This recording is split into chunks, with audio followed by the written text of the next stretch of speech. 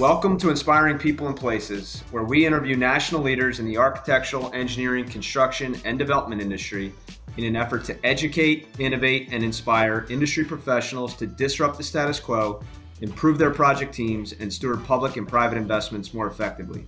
I'm your host, BJ Kramer, President and CEO of MCFA, and today I am honored to have with me Brian DiSabatino. How are you, sir?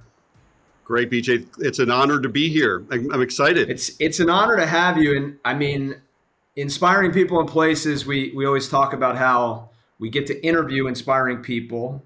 Most of those people work in places that they've inspired, and they've been a part of those places. And I'm really excited because Brian is the CEO of EDIS Company. He is, which is a regional construction company.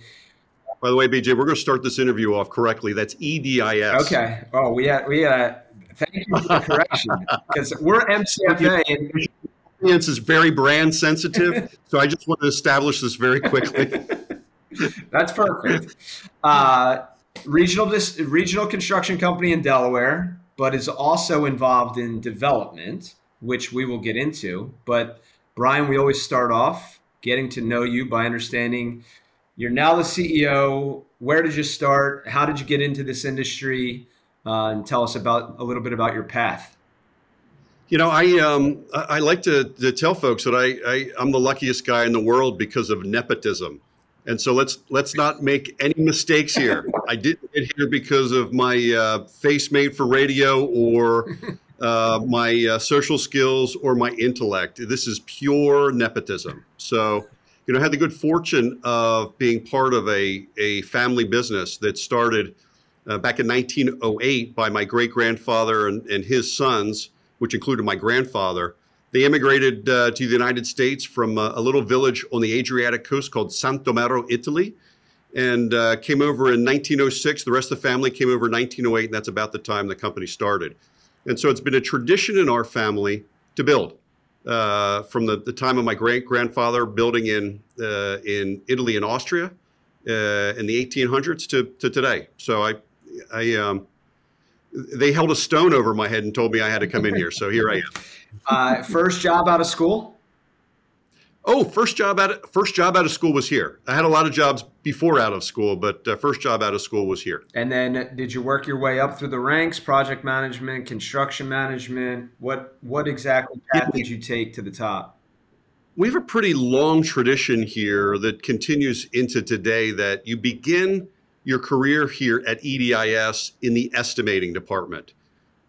We really like folks to understand how buildings are built, what they cost, their implications to our customers, and later in your career be able to. It's the first question everybody asks. I want to do this thing, this widget, this facility, this whatever, and ultimately it leads to cost. So you've got to have a handle on design, construction, and cost. So we become well grounded in cost here. I love that, because some of our development clients, they want to build everything for nothing. So that's right. Yeah. A guy that's in construction and development that started in cost estimating, that's a great background. My guess is we moved then quickly to schedule, because everybody wants it for free yesterday. That's right. Yeah. Because you made the correction, EDIS, where did the name come from? E is the first letter of my great-grandfather's first name, Ernesto, and DIS is part of my name, DiSabatino, hence the whole nepotism theme. Gotcha. So you went from cost estimating to? From cost estimating to project management. And it's really interesting. I'm 57 now, and I'm 56. I'm about to turn 57. But I'm actually watching the renovation of my very first projects now. The next generation of DiSabatinos are in here renovating my projects. So I got to start in project management. Worked at St. Francis Hospital and what's called the Latin American Community Center, and really got a taste for how to organize projects. I kind of like people. And I like maneuvering through markets. And so I moved quickly into business development, marketing and business development. And I learned how to meet people and acquire work.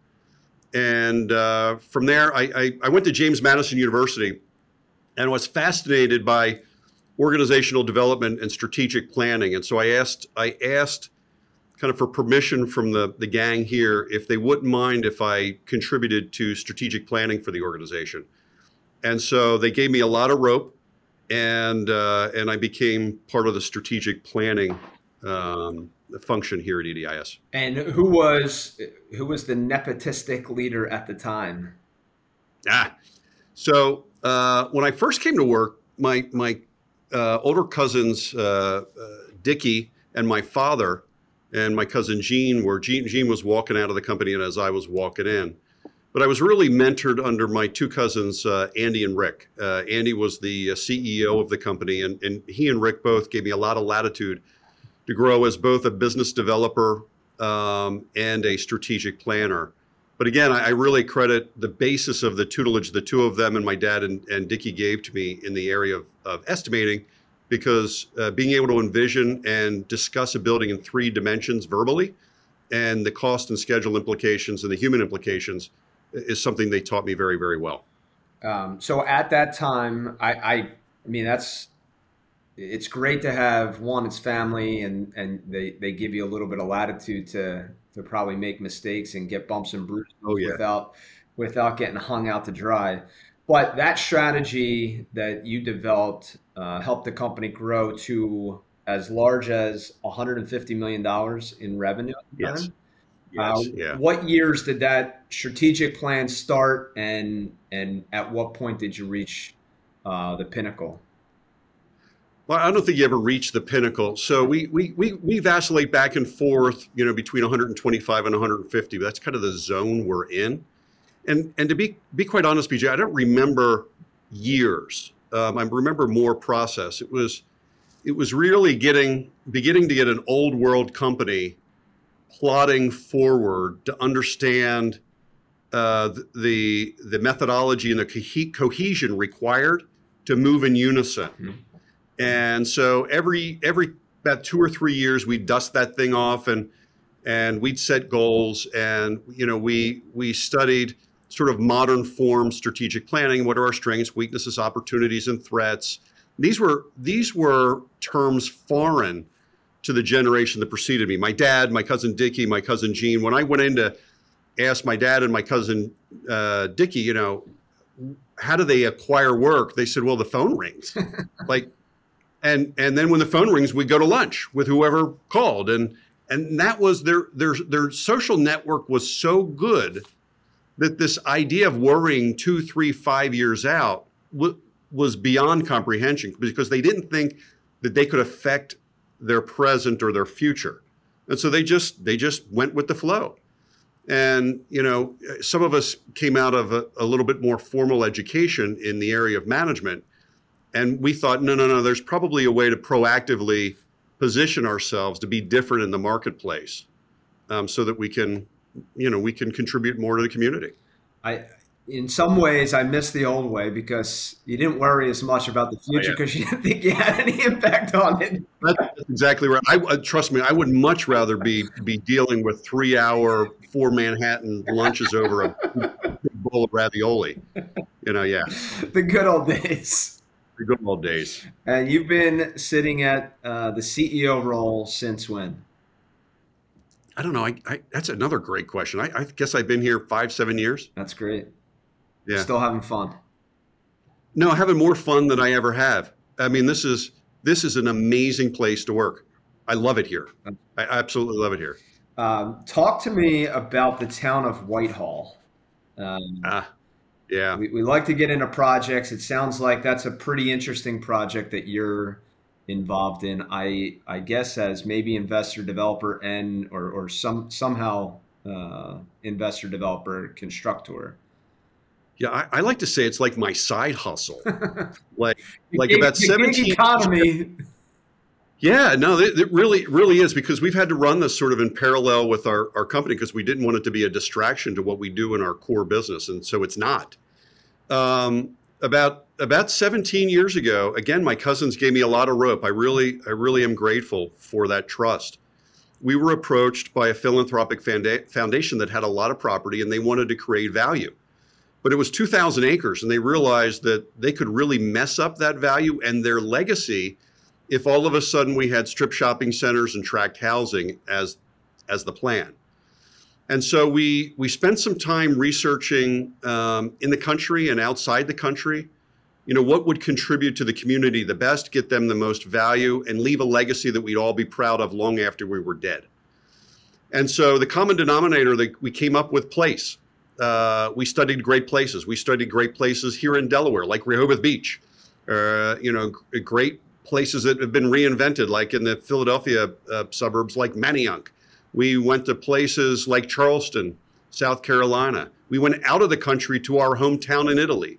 We went to Guatemala. We went all over the country and all over the world to look at this common idea of place, because we decided that there's no monopoly on place. And actually, our state and most states are devoid of new great places. And when you have 2,000 acres and the responsibility, you better look backwards and say you created a great place. So the common denominator that we came up with, BJ, we didn't come up with it. Look, we ripped it off of other people. They're way smarter folks than us. But the common denominator that we were seeing in the marketplace was human centrism, and it was something that is really aligned with our corporate philosophy here at EDIS. That the human has to be at the center of whatever this place is. So it had to be pedestrian oriented. It had to be environmentally sensitive. It had to be all of the things that we would be proud of, just like in our building business. The architecture had to be rock solid. It had to be really good. It had to be lovely. So we created this place called Whitehall. If you go to whitehalldE.com, that's where we are, Whitehall, Delaware, whitehalldE.com. You can learn a little bit more about it. But we took a page out of the early American planning that said these places don't have to be car-centric. Like, BJ, when you go on vacation, like, it's inevitable. You come back and oh my God, if I didn't have this job, I'd live there. And when you sort of ask yourself why, it's because you went there, you didn't have a car, you flew there, right? So wherever you go, you can't need a car, right? And so you go to these great places like Key West, right? That you can go to a restaurant, go to dinner, go to the beach, go to the hotel, and never worry, right? Yeah. So where did we lose that? And we found out that we lost this about 100, 150 years ago, when some really bright people thought it would be great to break up the American city. It'd be great to put housing over here, and employment over there, and industry over there, and they disaggregated the cities. And then, in the 1950s, after the Second World War, it just accelerated with the advent of the interstate highway system and the GI Bill. And suddenly by 1960, 70, and 80, we found ourselves in these faceless, soulless suburbs that we decided to become part of a movement to put Humpty Dumpty back together again and create a great place. That is awesome. Because I'm a business development mind, how did you get selected? Was it a relationship, or how did you end up becoming into that partnership? Yeah, it was very relationship and very very reputation based. When you have something that's fragile, you can really screw up 2,000 acres, and you can't put it back together. You can't. Yeah. Once the built environment is built wrong, you can't fix it. Yep. And I'm sure there's cottage industries that have been repairing the suburbs and repairing urbanity. But really, right, it's hard to fix it once it's broken. So the stewards of the trust took our reputation and our promise very seriously, that we were going to uphold the philosophy that they wanted to see upheld. That's great. I think that's so cool. So you hit on a couple of things that I want to highlight. One is stewardship. Right. Yeah. And shouldn't we all be looking at the projects, because you can't unbuild these things? We should be looking at them as stewardship of one, taxpayer money when they're public projects, investor money when they're private projects, but really the environment that we're building in, because people are going to have to live with these buildings and these decisions for a long time. good ideas. They weren't your good ideas. You stole them. No, I'm a believer. Steal relentlessly. And then the last thing I want to hit was the first thing you said. This is kind of your side hustle because you didn't want to distract the company. And to our entrepreneurial folks out there, I think it's important to remain entrepreneurial in our businesses because we always have to be looking at what are the next things, where is innovation coming from, where is innovation going. But it's also important that we not distract the entire organization to the that's side right. hustle because the side hustle may not pan out. Yeah. So great, great highlights all in that. I want to jump to, you're in a pretty big leadership role in a pretty big company. How many employees? We have 80. So 80 employees. Throughout your career, any specific leadership challenge or leadership lesson that you want to highlight? Yeah, in terms of leadership, I think I enjoy what I'm doing now because I had my rear end kicked so many times along the way. This doesn't come natural to me. I've had to fail several times along the way, dust myself off, and get back up. But having my cousins Andrew, Adam, and myself, and now my daughter Jacqueline is coming into the business. We recognize that we are the stewards of the legacy of Ernesto. And when you look at it that way, you've got to take the long view. And so when you do get your tail kicked, because of mistakes you made or external environmental causes or whatever, you don't really have a choice. You better get back up. Yeah. Because Ernesto and 100 years of investment is counting on you to perpetuate it for another 100 years. And so, the leadership lesson in that is the serious responsibility as entrepreneurs that we have to not just ourselves and our family, because that's important, right?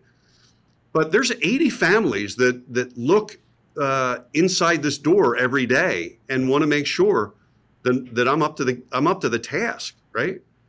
And I don't think you can look backwards at 115 years worth of investment and take it lightly. I mean, people worked their tails off to get us to where we are today. I mean, think how many I know because I sense it. Like, how many people would just like to open their doors today, right? How many people would just like an opportunity to today? How many people would like 10 names in my Rolodex today, right? Yeah. And so I look at that as an absolute privilege.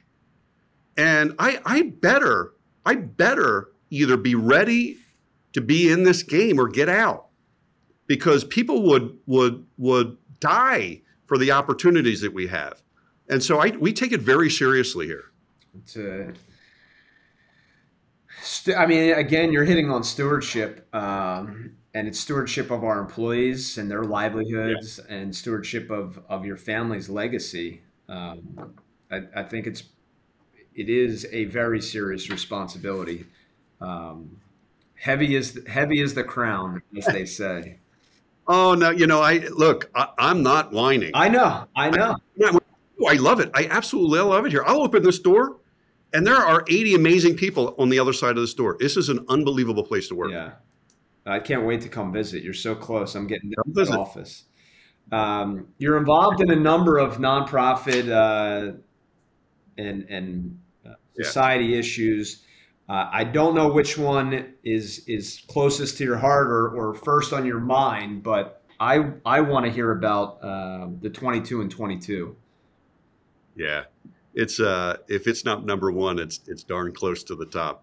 So, a good friend of mine by the name of Captain Brian Kinsella, United States Army, he and two of his John Hopkins ROTC buddies retired eventually from their service, and they recognized that there was suicide in their ranks. And sitting on a couch with a cell phone, they started reaching out to people and decided they were going to do something about the issue. I became friends through a mutual friend of ours, and tangentially, witnessed what Brian was doing. I thought it was interesting. I'm as patriotic as the next guy, wave a flag and, eat hot dogs on 4th of July. And then my son decided that he wanted to go to West Point.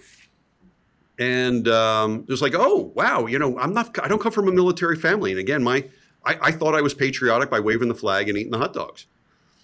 And he ended up going to the Citadel. And I'll never forget sitting in a room with parents when they pulled the kids away from us and realized that, oh my gosh, I just dedicated my child to a cause. And with that came enormous responsibility. But during the journey to get to the Citadel, Jacob, we said to each other, we probably need some service projects to get your resume wrapped up for West Point. I hooked him up with Brian Kinsella, and the organization StopSoldiersSuicide.org asked Jacob to create a 5K. We couldn't really wrap our communication brains around how do you tie a 5K together with suicide, and so we created a brand called 22 and 22. And Jacob simply took that 22 and 22 brand to his classmates at St. Mark's High School in Delaware and said, look, all I want you to do is run 22 miles in 22 days. It'll give me the opportunity to raise a couple of bucks and tell the story about veteran suicide, 22 a day. Well, make a long story short, the brand took off. It got notice of folks like Gary Sinise and country music singer Charlie Daniels. And the next thing you know, we had something on our hands. And Jacob went on to the Citadel, and a cousin of mine by the name of Michael Petrillo, Michael said to me, you ought to create a music festival based on what you're doing. And so we thought, we'd be the new Coachella and Firefly. So we created VetFest. And again, if you went to VetFest Delaware, you'd learn more about it. But at VetFest, we decided to put the civilian and military world together. And we didn't realize it was kind of for the first time in our community. Frankly, we discovered that the military piece was fragmented as well. The VA wasn't talking to the American Legion, wasn't talking to the VFW, wasn't talking to the Vietnam vets, wasn't talking to the Iraq vets. And so we created a place to not only tell our story about the epidemic of veteran suicide, but a place to bring the civilian and military world together and to allow our Gold Star families and our military families a place to bond and heal. And so, BJ, once you see the scourge of veteran suicide, you can't unsee it. Not rarely a week goes by when I'm not touched by a story. A parent, a sibling, or a battle buddy will pick up the phone and say, you'll never believe it. You'll never believe it. Johnny, Susie, Bill, Kim, I never saw it coming. I never saw it coming. And you've been telling me about this, Brian, for years now, and never saw it coming. And so our job is to get in front of that never saw it coming and interrupt that pattern. And so we've got an amazing organization here in Delaware supporting the national nonprofit Stop Soldier Suicide. That's one, I thank you for what you're doing. I've had far too many classmates, West Point classmates, that have committed suicide due to PTSD. And we have a foundation that's committed to supporting that. So I want to get more information. Is Jacob out of the Citadel? Yeah, he's a first lieutenant now up at Fort Richardson in Alaska, airborne infantry. Awesome. Loving it? Loving it. Went through his first winter, still loving it. He's jumping out of airplanes in the snow, so he's loving it. Those West Point winters would have prepared him. That Charleston lifestyle, you get at the Citadel, that's hard to leave. Yeah, the only winter they have in Charleston is when the mosquitoes don't come out. Jumping here to some rapid fire questions. Favorite quote? Yes, sir. Mother Teresa. Be the light you want to see in the world. I love that. I see too many people in our society telling other people what to do and delegating back out to the world. I think if you want to change the world, you got to be the light. I agree, and I just had a quote from her going into Mother's Day. If you want to change the world, go home and love your family.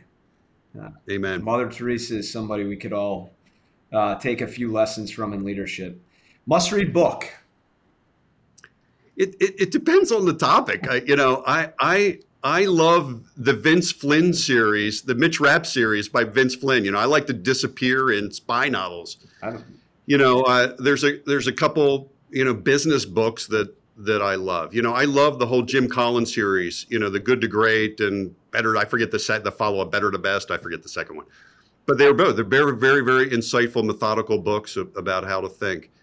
I know your audience, for salespeople, I go back to old school. I think it's Jim McKay, Swim with the Sharks Without Being Eaten Alive, to really do deep dives in customer intelligence. So whether you're trying to persuade them for selling or just frankly getting to know people on a human level at a deeper level and understanding who they are and not just trying to transact, that was a pretty profound book. To Rick Warren's The Purpose-Driven Life. I just, whatever your religion, wherever you are in your life, having a core philosophy, that understanding the why, and as a West Point guy, understanding the why behind the command is essential.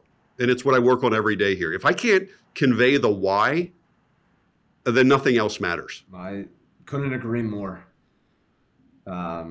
Some good books. We'll make sure we highlight them all in the show notes.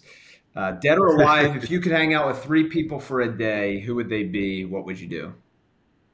Man, that's a tough question. I'd love to hang out. I'd love to hang out with Jesus. Who wouldn't, right? I don't know what I do all day. You're the second guest in a week. Maybe it's because we're coming off of Easter that has said.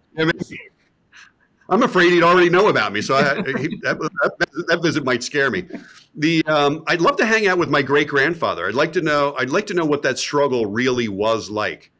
Leaving a country for a country where you don't speak the language, leaving your people, just throwing care to the wind. So I'd love to have been on that journey with him. Because you said that, I would love to know what the hope was in front of them. Because we go back to Italy to visit and love it, but what was drawing him to America? Life comes full circle with that story. When I went to Italy, I met with a family who said, Brian, right immediately after World War II, your grandfather came to this village. And we never thought, after what we had been to, that any American would ever come here without a gun. We just thought that we had lost all of our American friends. And your grandfather came pulling up in this big Cadillac, handing dollar bills out to all the kids, and candy, and just thought that was the greatest cowboy event ever. That story came full circle. But the third person that I think I'd really like to hang out with, because I love this country. I love what it did for my family. I'd love to be with George Washington on the hill above Boston, or in Valley Forge when he wasn't supposed to make it. Yeah. Or sneaking across the Delaware. Well, or at least getting the news of everybody sneaking across the Delaware. Right. So those principal moments, whether it's George Washington or any of the founders of the country, where again they just threw care to the wind. The death was an inevitable consequence of their doing for a greater cause steeped in religion and philosophy. I would have loved to have been there. I agree. When I was interviewed on the same podcast, I said George Washington, and you talk about Valley Forge. Did you say my grandfather too? Him almost being, killed while he's praying in the woods. Yeah, right. It comes to mind, and then the second piece that stands out to me is everybody wanted him to be king, right? He was that compelling of a leader that everybody wanted him to be king, and he had his ego checked enough and knew what was so grounded in the principles they were fighting for that he said, no. So grounded. No. So well said, BJ. So well said. So grounded. That's hard. It's so hard. So much to admire in him. So I wish I could have said it better myself. Legacy. You talked about your great grandfather's legacy. What do you Yeah. want your legacy to be? You know, you know, that's a great question because I don't necessarily live for legacy. I want to know that what I did mattered, Yeah. and that perhaps I set balls in motion. You know, here we are talking about George Washington, right? Right? And really, he had no idea what. It's a weird statement to say he didn't know what he was doing. He knew what he was doing, but I don't think you could ever have imagined the consequence of what he was doing. Yeah. And you know, he was one guy. He started a ball rolling. I hope that somehow I'm moving a ball that I don't even know that I'm moving right now, and it has an amazing consequence down the road. That's awesome. Butterfly effect. Yep. Who in our industry inspires you? It's a great question. You know, I'll go back to that whole Whitehall thing Yeah. that we're doing. You know, there's an architect out of Miami by the name of Andres Duany, and Andres is sort of a counterculture architect, and every idea that he has that begins to become mainstream, he'll break it again, and then he'll break it again. I mean, I don't want to say he's the antithesis of the American Planning Association, but he's a revolutionary within it. I love. You know, he with others created what's called the Congress of New Urbanism, and really they keep breaking the egg every time. You know, an idea becomes mainstream, they'll break it again. And I think that willingness to break things and suggest that any time that something becomes so bureaucratic, so mainstream, that just intuitively that we know that it can't be right, break it again. I think our industry could benefit from that level of ego breaking and innovation every single day. You know, when I look back at our history as a company, I believe that we are nimble, bright, energetic, and innovative because Ernesto was. He broke with the cause. He left the country, right? And you can trace our business history, and we pivot and pivot and pivot and pivot and pivot, because I think that if we knew that we stayed in a straight line, we'd be dead. And I take a lot away from Andreas's willingness to just keep breaking the norm. Yeah. Because in order for us to get back to great community through architecture and building, we have got to break the paradigms that were created over the last 150 years.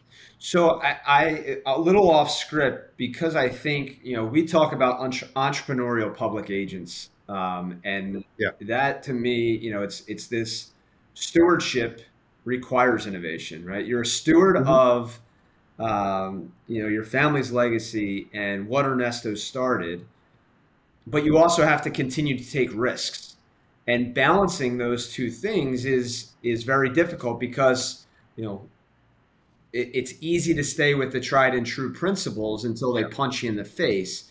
How do you balance that, the risk taking or risk management, to continue to innovate while allowing your company to operate?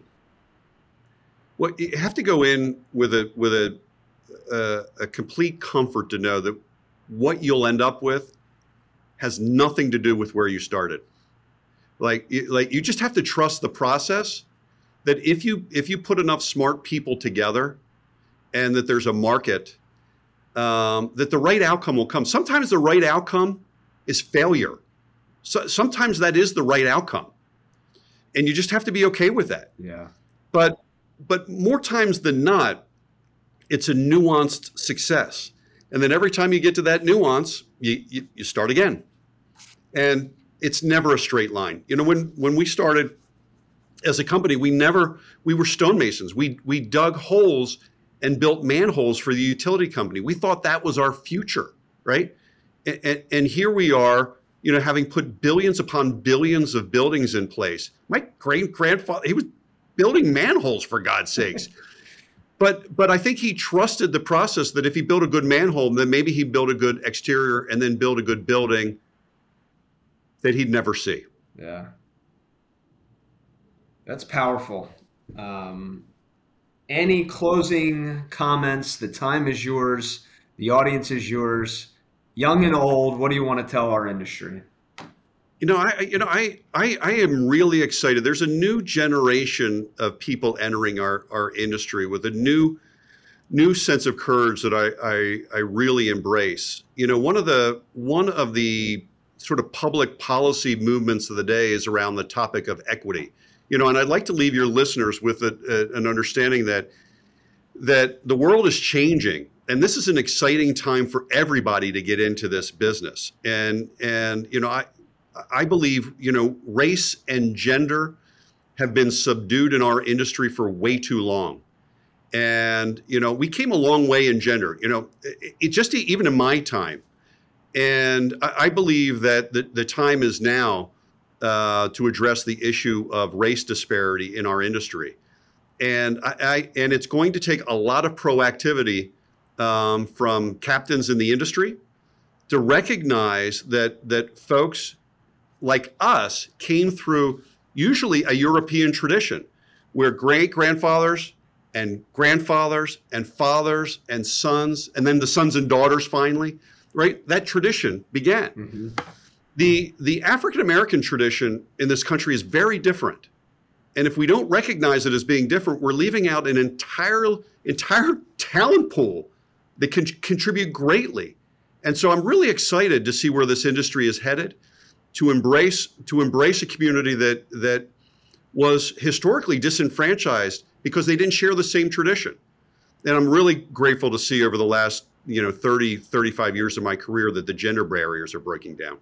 So a lot of great promise in this industry and a lot of great energy. I agree with you, and we have so much opportunity in front of us. I mean, every article is around shortages in the talent pool and the labor pool, and I think that there's such a career path to be had through experiences from superintendent to project manager to entrepreneur starting your own construction company. Yes. So I hope, in my closing here, that there's some, young men and women of every race and nationality and background. And, if you can remember that you don't have to start with a lot. You just have to love building what matters.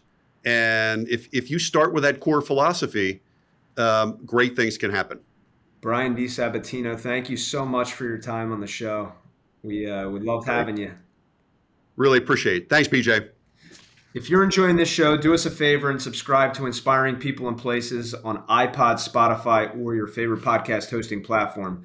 We'd also greatly appreciate if you left us a review and shared this with other entrepreneurial public servants. Be sure to visit our website, www.mcfaglobal.com, to check out our projects and see what jobs are open with us.